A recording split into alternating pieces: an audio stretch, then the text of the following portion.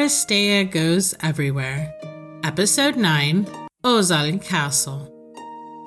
Every night when Aristea went to bed, her mother, or her grandmother, or her auntie would tell her stories of places and people all over the world. And every night, Aristea would dream of great people and breathtaking places. In the morning when she awoke, Aristea would continue to think about the stories and her dreams. Aristea was sure she was a princess, because princesses sometimes have to be responsible under very scary and difficult circumstances, like Queen Maria Lascarina, who had her baby at Klis Fortress during the Mongol invasion, or like Jovanka, the First Lady of Yugoslavia, who volunteered as a partizanka and was wounded during World War II. Aristea wasn't ready to grow up and be responsible for such decisions yet, but she wanted to be ready to make them when she was older. Aristea was determined to be the best possible princess she could be, even though it meant that she would have to do very hard things. This was one of the reasons she loved hearing stories about the great princesses of the past and how they approached difficulties and success.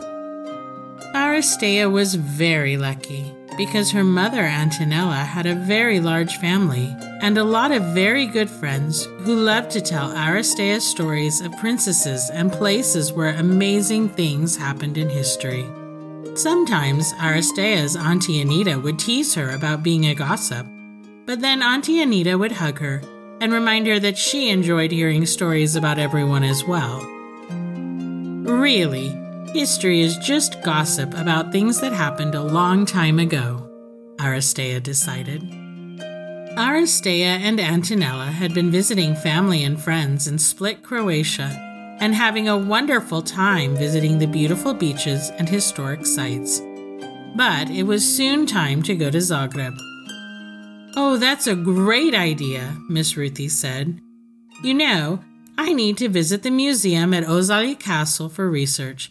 It's right on the way, near Karlovac. How about we all drive together?"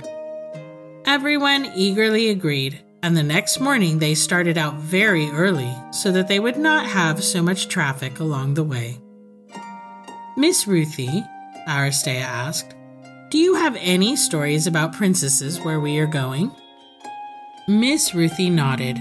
"I definitely do, but first I need to apologize for something. The castle we are visiting is very important in history, but although I've tried many times, my accent just does not allow me to pronounce the name correctly. This is something that happens a lot when we travel to places where we didn't learn the language as a child. We're going to Ozalj Castle, which is how we say it with an American accent. But if you're going to practice saying the name in Croatian, you should practice with your mom or Auntie Anita." Antonella broke in. "Not everyone is so lucky as to have so many languages as you, Aristea. You learn Croatian from me, Italian from your father, English from both of us. It's very lucky to be able to speak to so many people in their own language." "I'm glad I can understand them all," Aristea said. "I can hear so many more stories this way." "It's all about the gossip," Auntie Anita said, and everyone laughed. "For this story," said Miss Ruthie, "we're going to go back all the way to the 1600s. At that time, this area was known as the Croatian military frontier because it was the part of the Austrian Empire that bordered the Ottoman Empire. The Ottomans were always trying to go further and further into Europe and conquer more and more countries, and the military frontier was the way that Central Europe tried to hold them back. People could live here and practice any religion, unlike many other places where the state told you what religion to practice. And they had free land. But in exchange for this, they had to fight the Ottomans whenever it was needed to protect the rest of Austria. "What a terrible idea to tell people they had to be a specific religion," Aristea said. "It sounds like bullying." It was very common in the past, Auntie Anita said. And even today, there are many countries that have official religions and make it very difficult for anyone who isn't the official religion. That's true, Miss Ruthie said. But remember, this was about 400 years ago, so we can't use today's rules to understand things from the past. Anyway, on the Croatian military frontier, the Austrian Habsburg Empire officially gave settlers freedom of religion. Aristea nodded. She didn't like the old rule, but she knew she couldn't change it. Miss Ruthie continued. There were two very important main families living on the Croatian military frontier, the Frankopan family and the Zrinski family. And it just so happened that a Frankopan daughter named Katarina married a Zrinski named Peter, and this changed everything for the future of Croatia. Katarina was a very smart girl and grew into a beautiful and brilliant woman. She was like you because she spoke several languages: Croatian, German, Hungarian, Latin, and Italian. And she didn't just speak those languages a little. She was called upon to translate the languages for others sometimes, and she wrote beautiful poetry in all of them. In fact, Katarina was the first Croatian woman to publish a book that she wrote herself.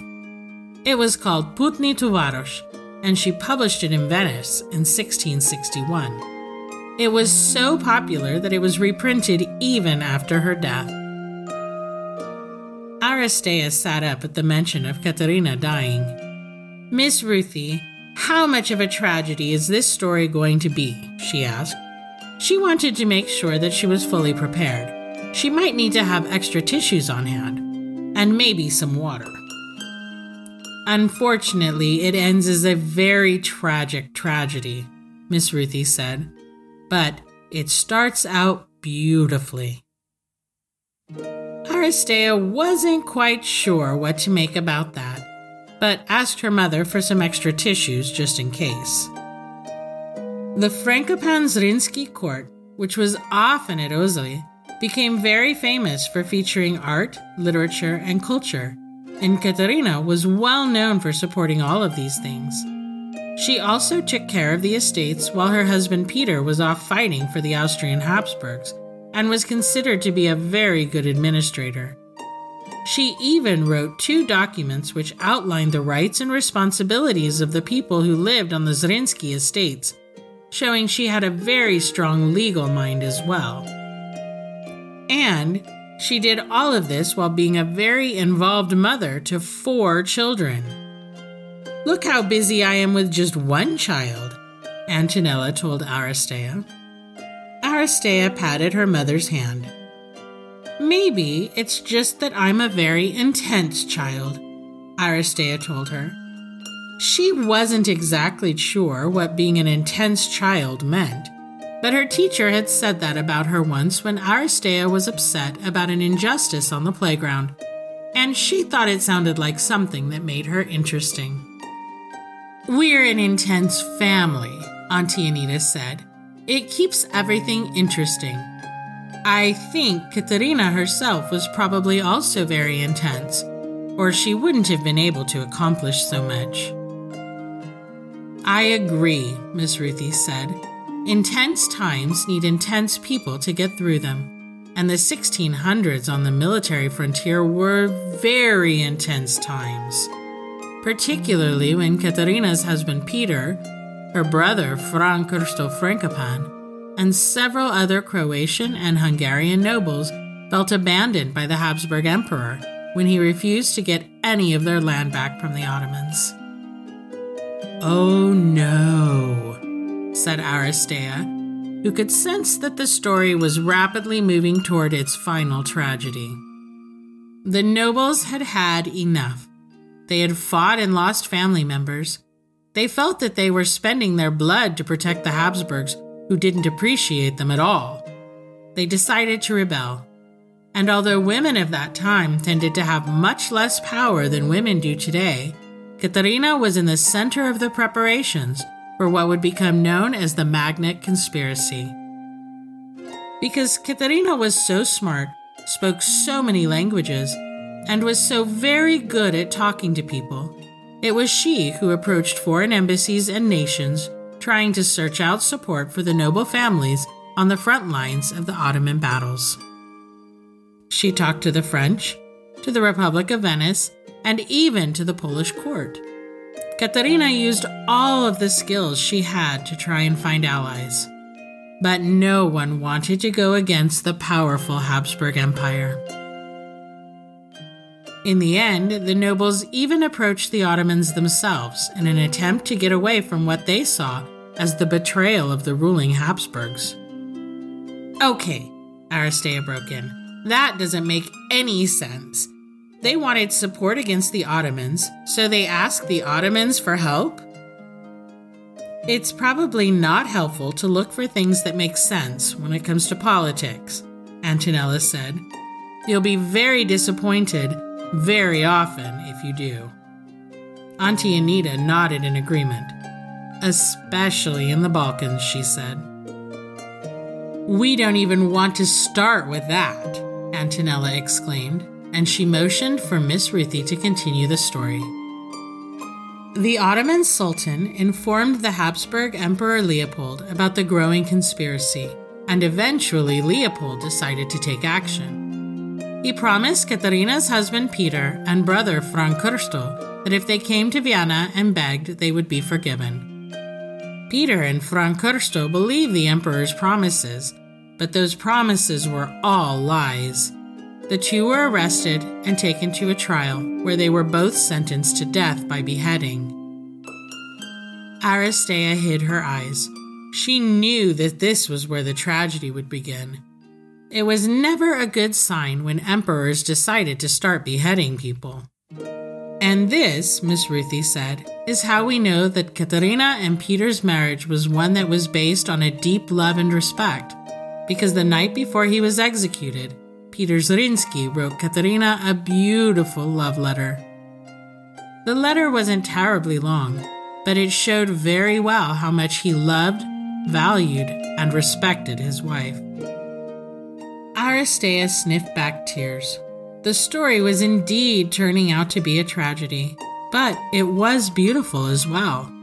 She thought that love was always beautiful. Did Peter manage to escape? She asked hopefully.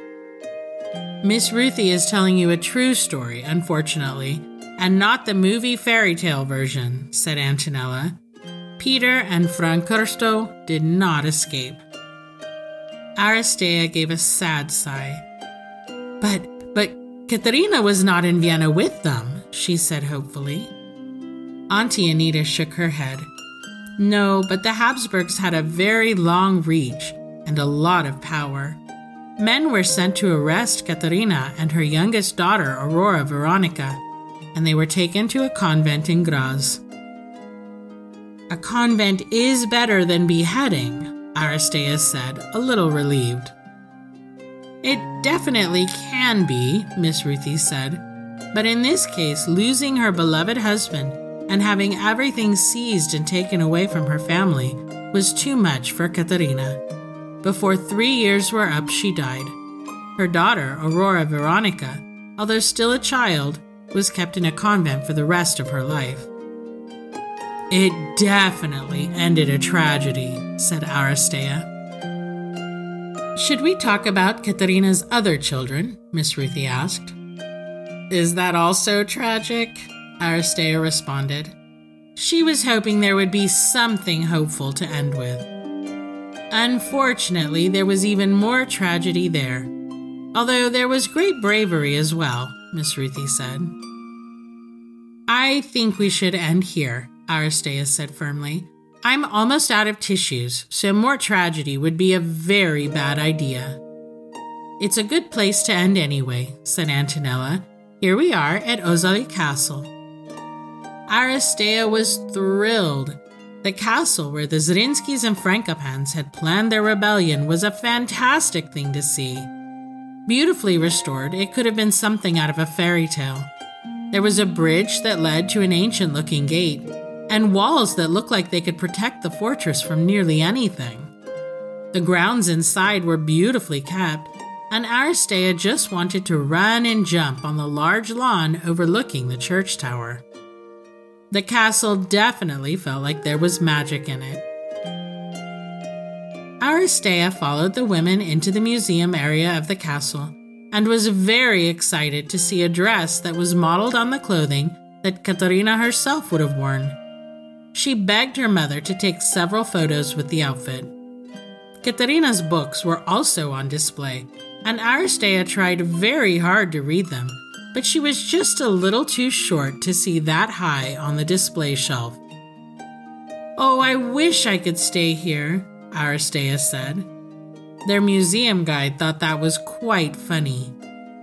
"A lot of people say that," he said, "but it gets very, very cold in the winter.